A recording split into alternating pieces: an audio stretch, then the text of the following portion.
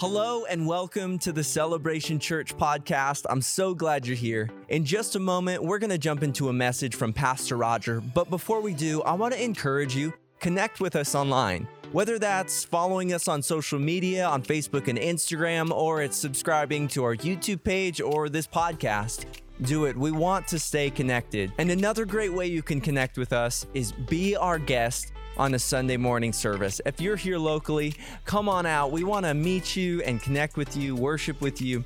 We'd really enjoy that. But without further ado, let's jump into this message from Pastor Roger.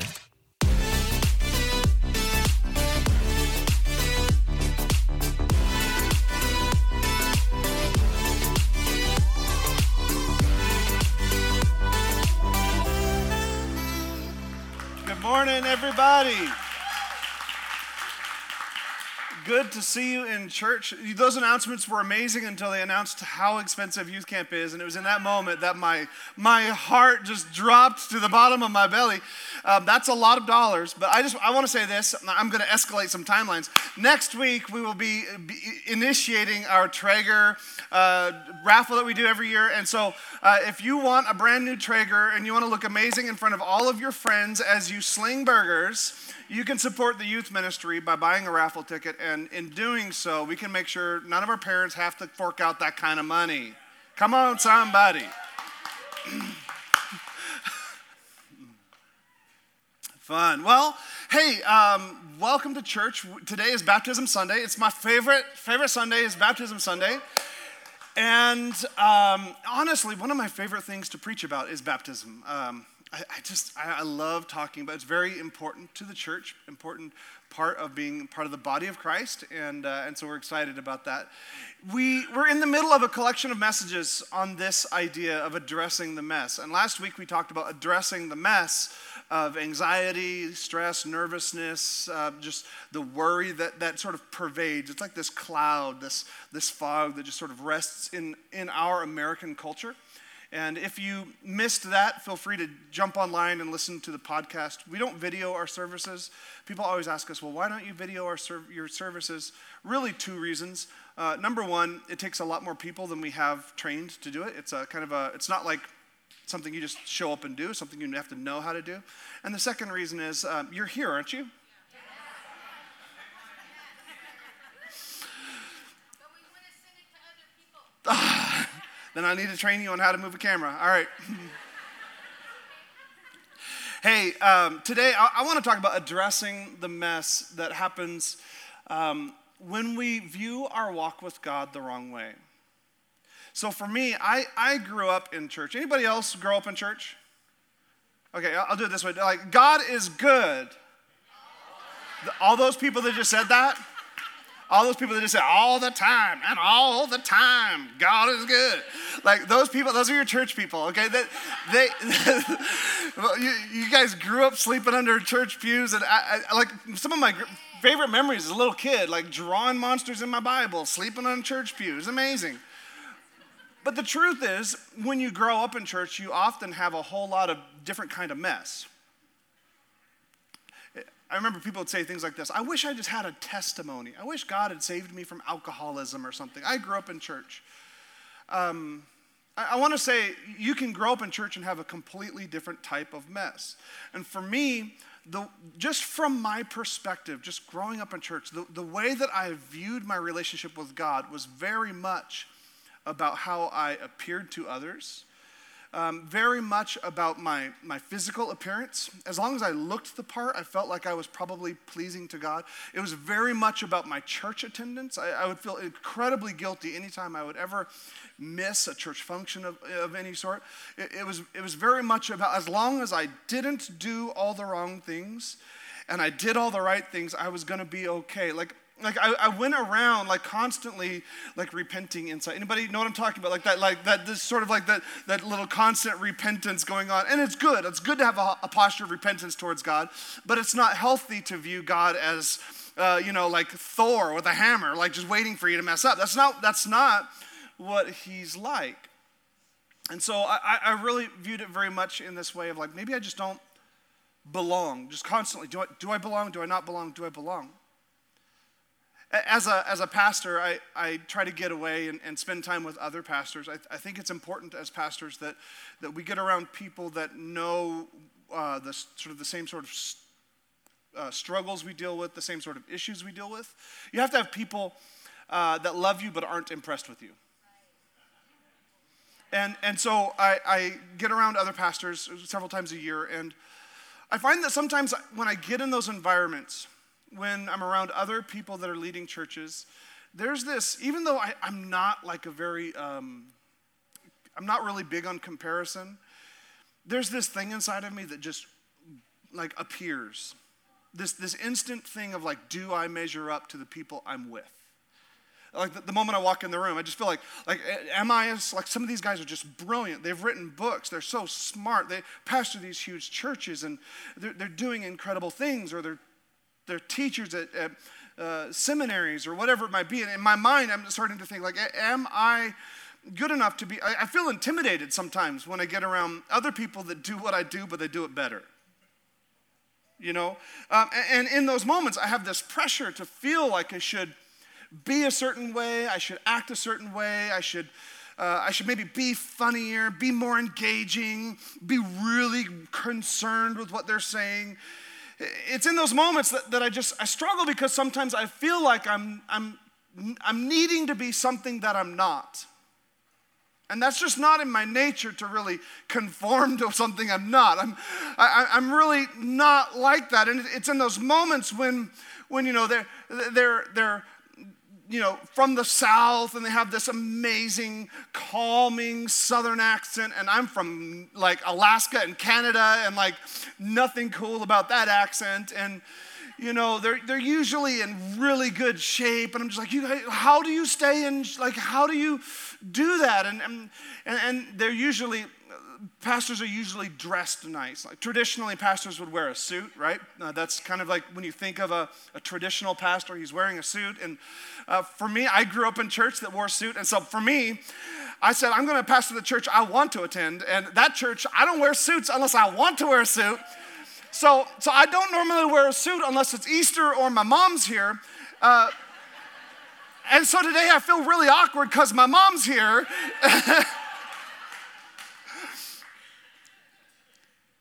But it's in those moments when, you know, they've got nice clothes, they got brand name shoes, and they just appear really successful. That there's this thing in me, even though I resist that, there's this thing in me that it's just like, man, I just don't think we're the same. Not this, because for me, like my number one requirement when I'm buying clothing is this: is it on sale?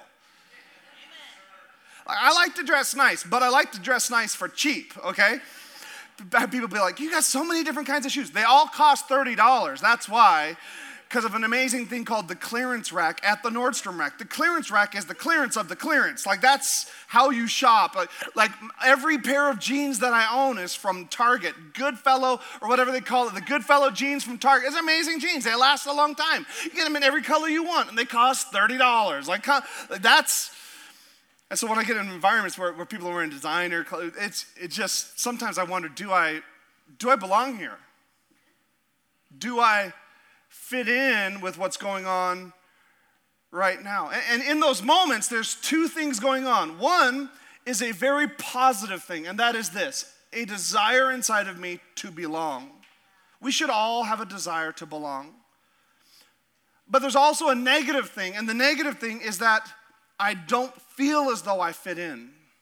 So I want to belong, but I don't feel as though I fit in. And because of that conflict, what happens is I often disengage from what's going on in the conversation, or I disengage from the stories or the laughter or whatever it is, and I begin becoming more focused on worrying about whether or not what I say is valuable enough to hold somebody's attention, or I begin worrying about, am I funny enough, or am I laughing too hard, or like, do I look okay, or does my breath smell? You know, it's in those moments where you just become completely derailed by worrying about what someone else does or doesn't accept you into.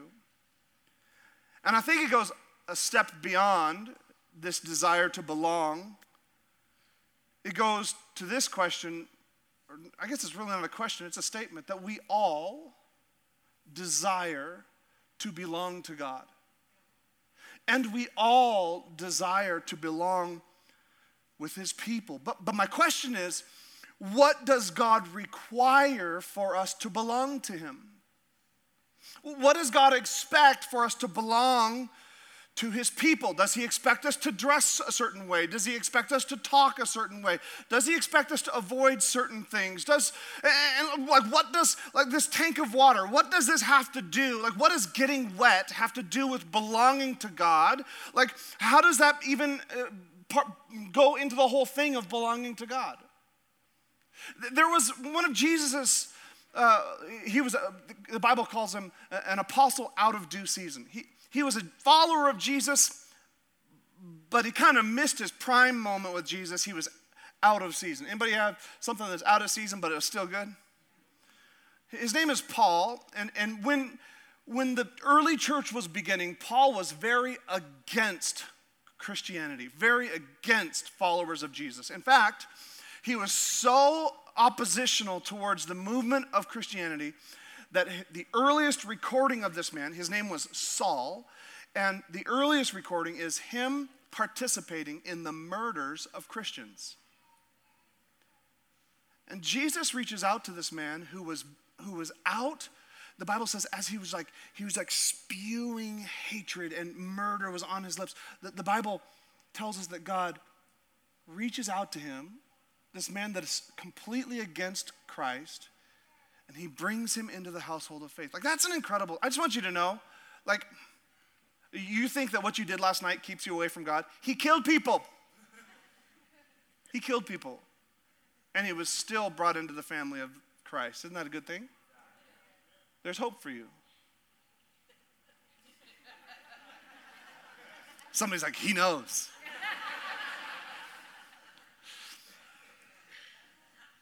And he becomes very, as intense as he was against Jesus, he becomes that intense for Jesus. And one of the very first books of the Bible, likely the very first written text of the New Testament, is Galatians. It's this book he wrote, and he's on fire for Jesus. He's actually angry in a sort. He's mad.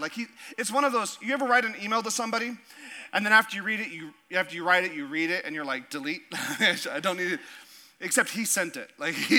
Paul sends the email. It's called the Book of Galatians. And so in this book, he comes after Peter. We talked about him the last couple weeks. He comes after Peter and is like, Peter, you're missing the point. He's really just kind of coming down hard. He calls the Galatians, it's a city. He says, you guys are foolish. You foolish Galatians, who has bewitched you? He said, you're all under a spell. Can you imagine if I got up here and that's how I started my message with you? You foolish Nampans. Right? That's how he starts the letter. And here's what he says in Galatians chapter 3, verse 23. He's going to talk about belonging. He says this. Before the way of faith in Christ, so there is a way called faith in Christ. Before that way was available to us, we were placed under guard by the law.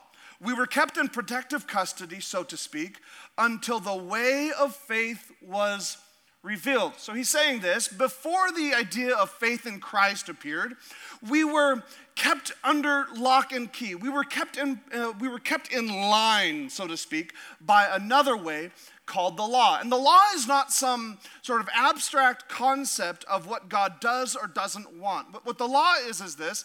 It is essentially God outlining all the things that separate us from him or all the things that draw us close to him. He outlines them because each one of us, we have an internal sense of what is and isn't the law, don't we? I've got 3 people that agree. The truth is, I don't have to tell you that you have sinned. I don't even have to name your sin. There is something inside of you that recognizes when something is right and when it is wrong. When I was in kindergarten, I attended a school called Baranoff, I think Baranoff Elementary was the name of it. And when I was there, we were doing basketball one day. Now, we didn't have our normal teacher.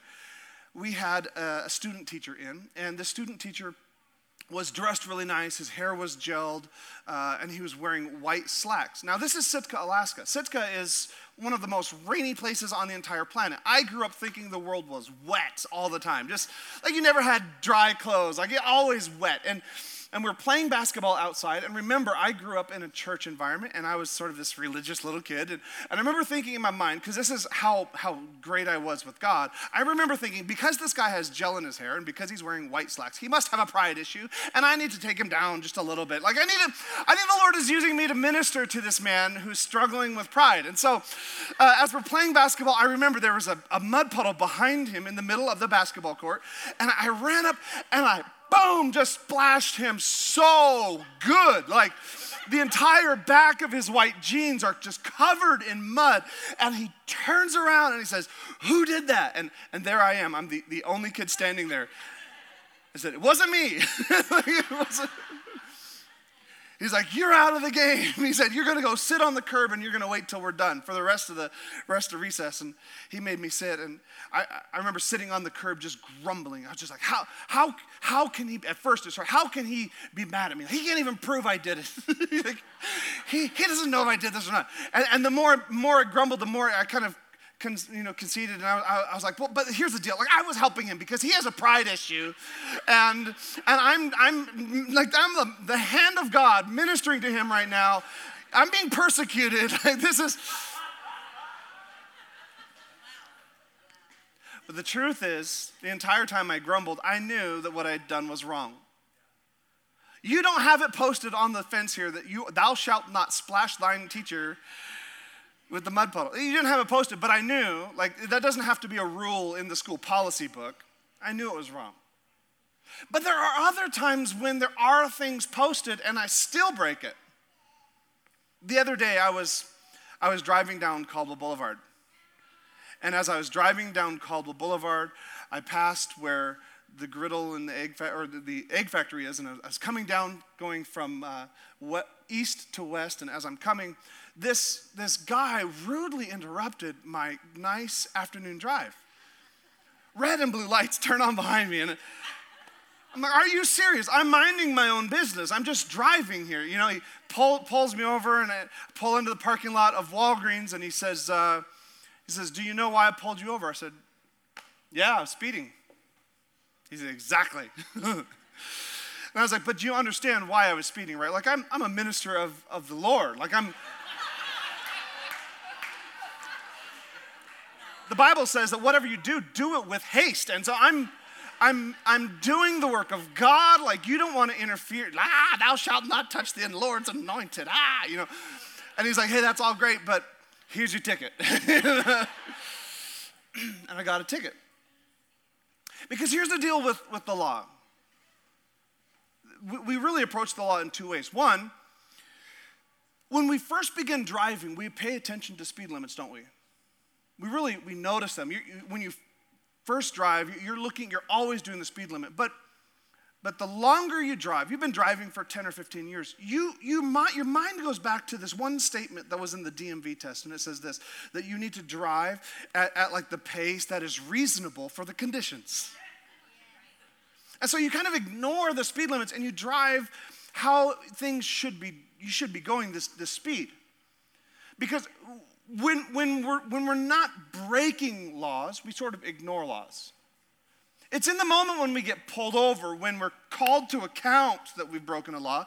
It's in that moment we begin sweating it. We begin spitting out excuses as to why this or why. Like we're super good. Like we just kind of do our thing. But it's the moment we're called to account for maybe being too harsh with our children. It's in those moments that we say, "But you don't understand. I've just had a really bad day. Like, I've just been really stressed out lately." But the truth is, like, it's not their fault at all. And so Paul calls us and he says, before we could obey Christ, I accidentally started my timer and stopped it, so you're getting like an extra quite a while.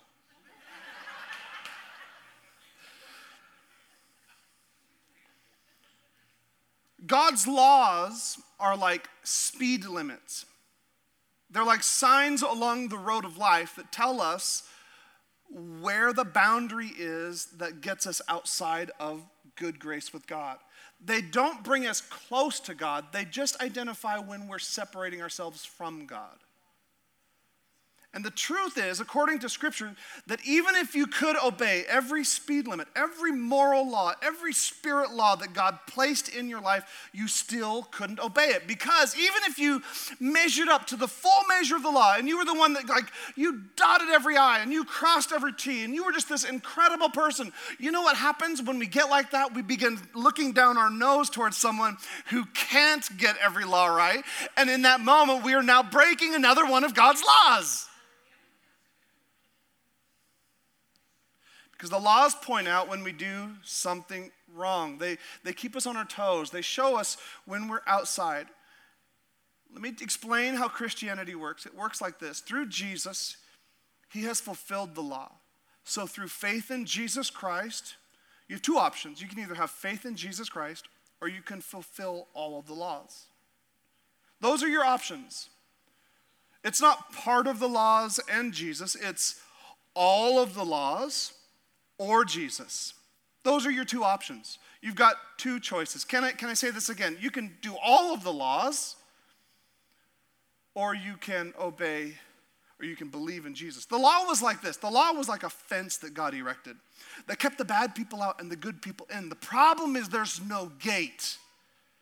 There's no way to cross from bad to good. There's no way to get back inside the fence. This is why when Jesus comes, he says, I am the gate. Like I'm the guardian of the door. I'm the new opening in the law that gets from bad back to good. He says, I'm the one that creates a new way. And if you're here today and you're like, but Pastor, I really don't have a problem with this because I'm generally a great person.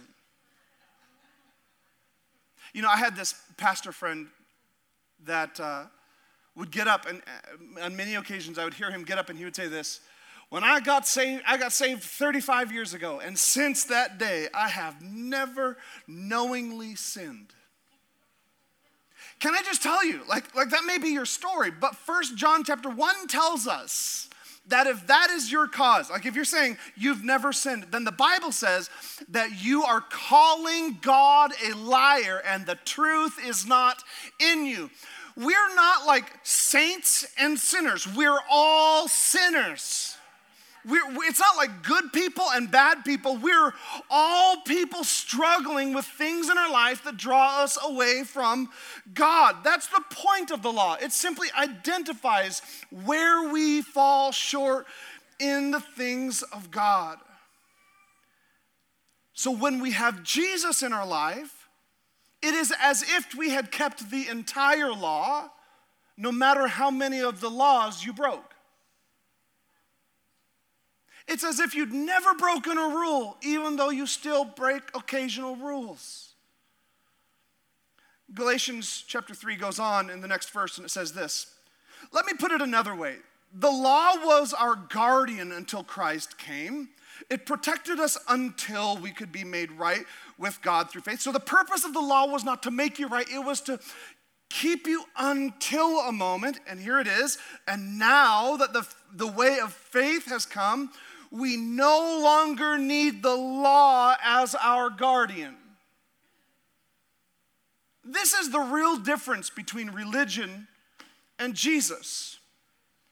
In religion, we behave in order to belong.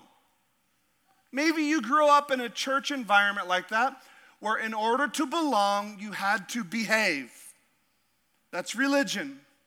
In Jesus, it's different. In Jesus, we believe in order to belong. Let me say it like this. Faith in Jesus plus absolutely nothing makes us right with God. Like that's really good news. Because there's a lot of things that separate us from God, but faith in Jesus plus nothing else makes you right with God. It's not faith in Jesus plus obeying the speed limit. It's faith in Jesus and I'm right with God. And Jesus isn't like that weird cousin. that like takes you down into the basement and he's like opening up the chest freezer and like, hey, it's all right, don't worry about it. Like eat some of my dad's, his venison jerky, eat some venison pepperoni. Let's dig into my dad's treasure chest here of special meat. It's okay, don't worry about it. Like he's not like excusing the problems. He's not like sweeping our failures or the moments where we fall short. He's not sweeping them under the rug. He's not ignoring them. In fact, he looks at them head on. This is the purpose of the cross. This is what he does at the cross. He doesn't like turn away from your sin. In fact, he humbles himself to the point of a man. He humbles himself to the point of a cross, and he receives all the shame and all the punishment that you and I should receive based on our failings into himself. He who knew no sin became sin so that we might be right with Christ or be right with God. And in that moment, he puts the penalty for anything we've done wrong on the cross and allows for you and I to be right with God.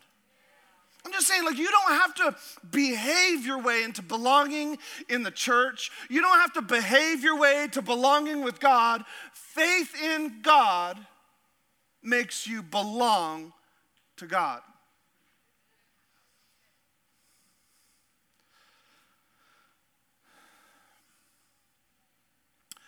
It goes on the next verse 26, it says it like this: for you are all children of God through faith in Christ Jesus.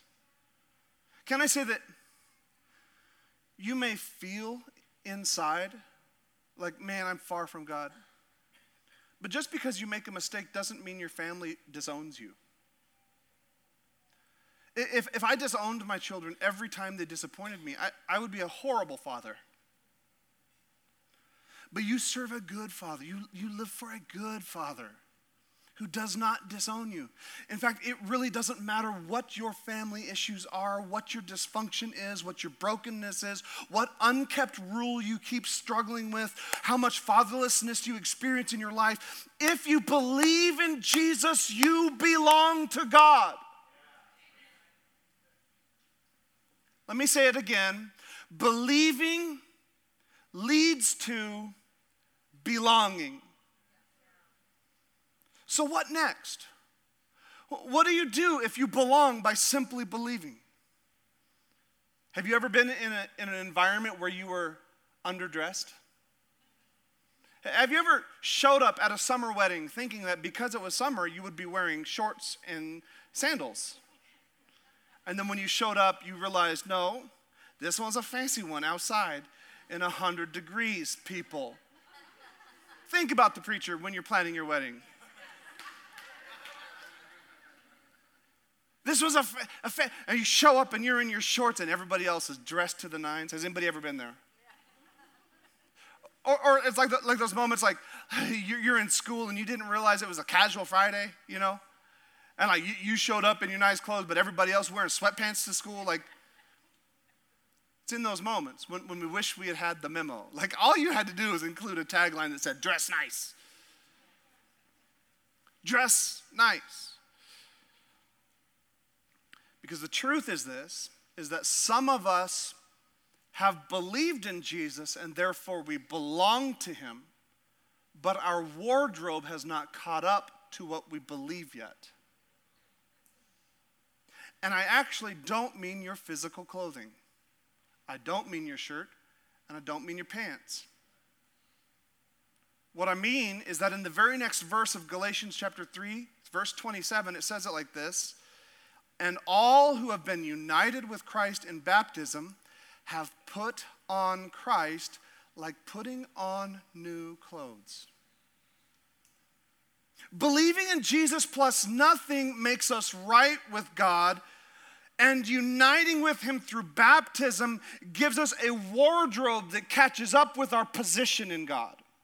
It clothes us in Christ. So internally we're already right with Christ, and now you're dressed for the moment. You're never out of like alignment with how you're supposed to look. You have the memo. You've received the message. The message is, I believe in him, I belong to him, and if I belong to him, I should be clothed in him.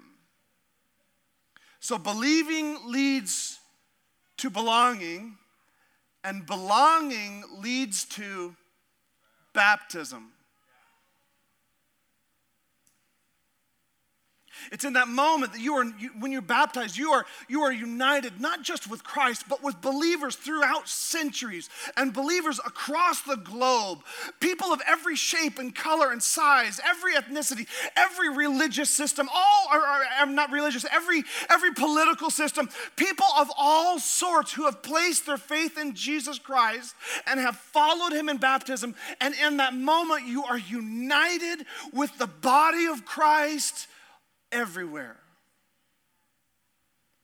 And when we're baptized, we're now wearing the clothes. We got the memo. We got it right. So let me say it like this. You may walk towards the waters of baptism. You may come towards the waters of baptism in jeans or in paint-speckled, dirty sweatpants. Or you may be wearing a cute jumper and all that. Or you may be wearing your Sunday best. Or for you, maybe you brought swimming trunks, but what I'm saying is when you come back out of the waters of baptism, you have been clothed in Christ and you are dressed for the occasion. No matter what life throws at you, you are dressed for the occasion. My brother-in-law, Nathan, so my wife's family, they like nice clothes and stuff. And I used to go to a church that was very much formal all the time. So I'd always wear a suit. Again, this is why I don't wear suits, because I got to make that choice. And so, but I remember my brother-in-law, Nathan, when I'd visit him, he'd be like, hey, I got you something. And it'd always be like a couple nice pairs of dress shoes. Because you can't be wearing sneakers with a suit. You know what I'm saying? Okay. He'd give me this nice dress, and people would be like, man, those shoes are so nice. Where'd you get them? And I'm like, guess what? Like, I didn't even buy these shoes. These were a gift. And what I'm saying is this. What I'm really saying is these shoes, they are nice. Don't get me, they're nice. They're great. But guess what? Someone loved me, and someone could afford them, and they gave them to me. Like I'm not going to just put them on a shelf in the back somewhere because someone that loved me and someone that could afford them bought them for me. So I'm going to wear them all the time because they're more than just a pair of shoes now. They're a symbol of someone's love for me and someone's ability to buy something I couldn't buy myself. Like that's something I'm going to wear. And let me say this, this is what baptism is, church. This is the one that loves you and the one that could afford it. He bought you a brand new wardrobe, and that wardrobe is called being clothed in Christ. And that's a special thing. It's not just something we do as believers. It is part of our walk with God. It is an absolute honor to wear the wardrobe of being clothed in Jesus Christ. So I'm not hiding it on a shelf somewhere. I'm not putting it at the back of a closet. I'm going to wear the gift. As the band would come, Galatians chapter 3, verse 29 says it like this. And now that you belong to Christ, you are the true children of Abraham. You are his heirs. And God's promise to Abraham belongs to you.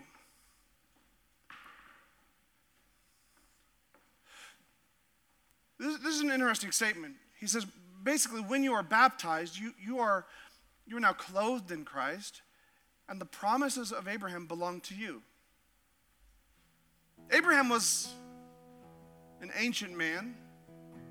In fact, he's a very significant figure in three of the world's greatest religions: Christianity, Judaism, and Islam.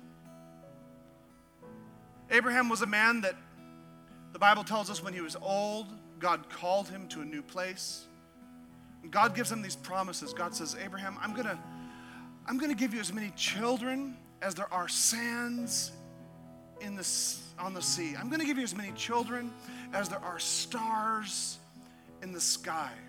And then the Bible makes this amazing statement. It says, and Abraham believed God, and it was credited to him or counted for him as righteousness.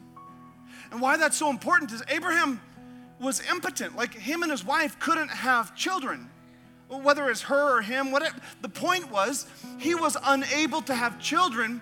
He wasn't able to fulfill what God was asking for him, but it was simply in the act of saying, God, I believe what you're saying. I trust you. That God says, Abraham, you may not have done it yet, but I'm going to give you righteousness on credit. And what happens is, as Abraham, the Bible calls him the father of faith. But during Jesus' day, there were people who would go around and try to tell people and convince people that they were the true children of Abraham because of what they did. I'm a true child of Abraham because I keep all of the laws. I never break the rules. And does somebody understand why this does not make sense? Because what made Abraham right was not that he got it all right. It was that he believed and it was counted as righteousness. So when Jesus shows up on the scene, Jesus tells those people, he said, you search the scriptures because in them you think you've got it all figured out, but they testify of me. Jesus is bringing them back to this truth.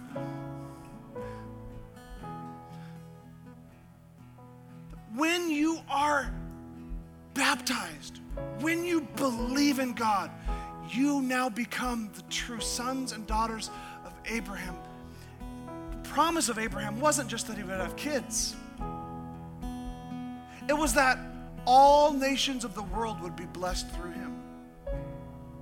Is that everybody around him would be encouraged and blessed simply by him being there. Can I tell you today that's God's plan for you? That you would believe and you would belong. That you would go beyond that, because believing leads to belonging, and belonging leads to baptism, and baptism leads to behavior.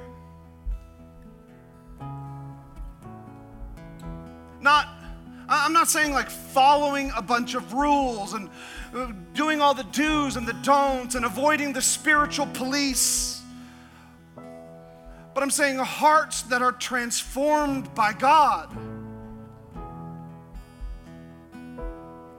Because the real question is this: if you lived in a world where there were no laws, if you lived in a world where there were no rules, how would you then live? Because that's what Jesus offers us. He says, I've accomplished this. How do you live when he says you don't need to behave to belong? And the real question comes back to this. It depends on how well I know the heart of the one that wrote the rules in the first place. Because if I don't know him well, I'm going to think that now this is a liberty for me to live however I want. But if I know his heart, I'm going to understand the why behind why he calls me to live a certain way. I'm going to desire more of him in my life. And this is what's so amazing about Abraham, is he's the father of faith, and yet we know he lived by faith because of what he did, not just what he believed.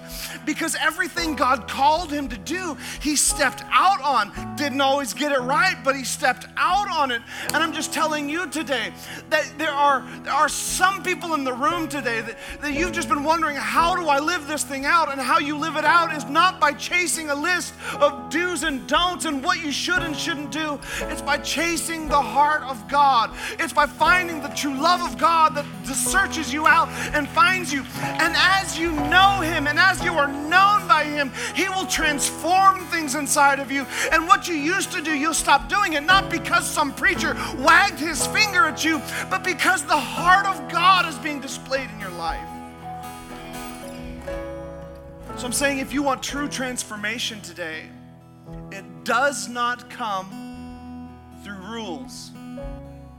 It does come through knowing the heart of God. So there are 3 people today.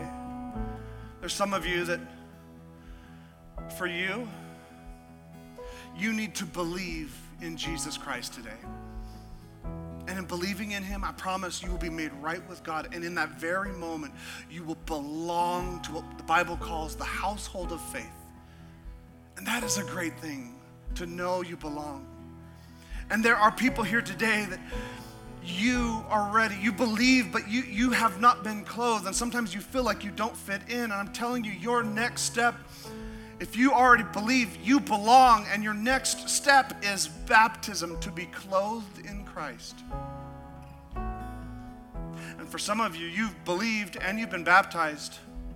And your next step is to pursue the heart of God with everything you have and allow him to speak to you and change you. Allow him to transform those hard, cold parts of our lives. Allow him to move in and through you.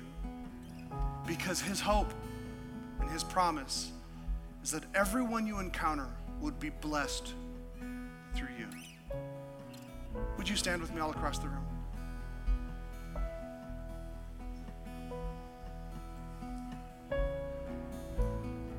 Maybe ever just put your heads down, kind of give somebody next to you a little bit of privacy. I'm going to say this. If you're in the room today and you recognize that your next step is to believe in Jesus Christ so that you can belong to him, if that's you, would you raise your hand so I can see you?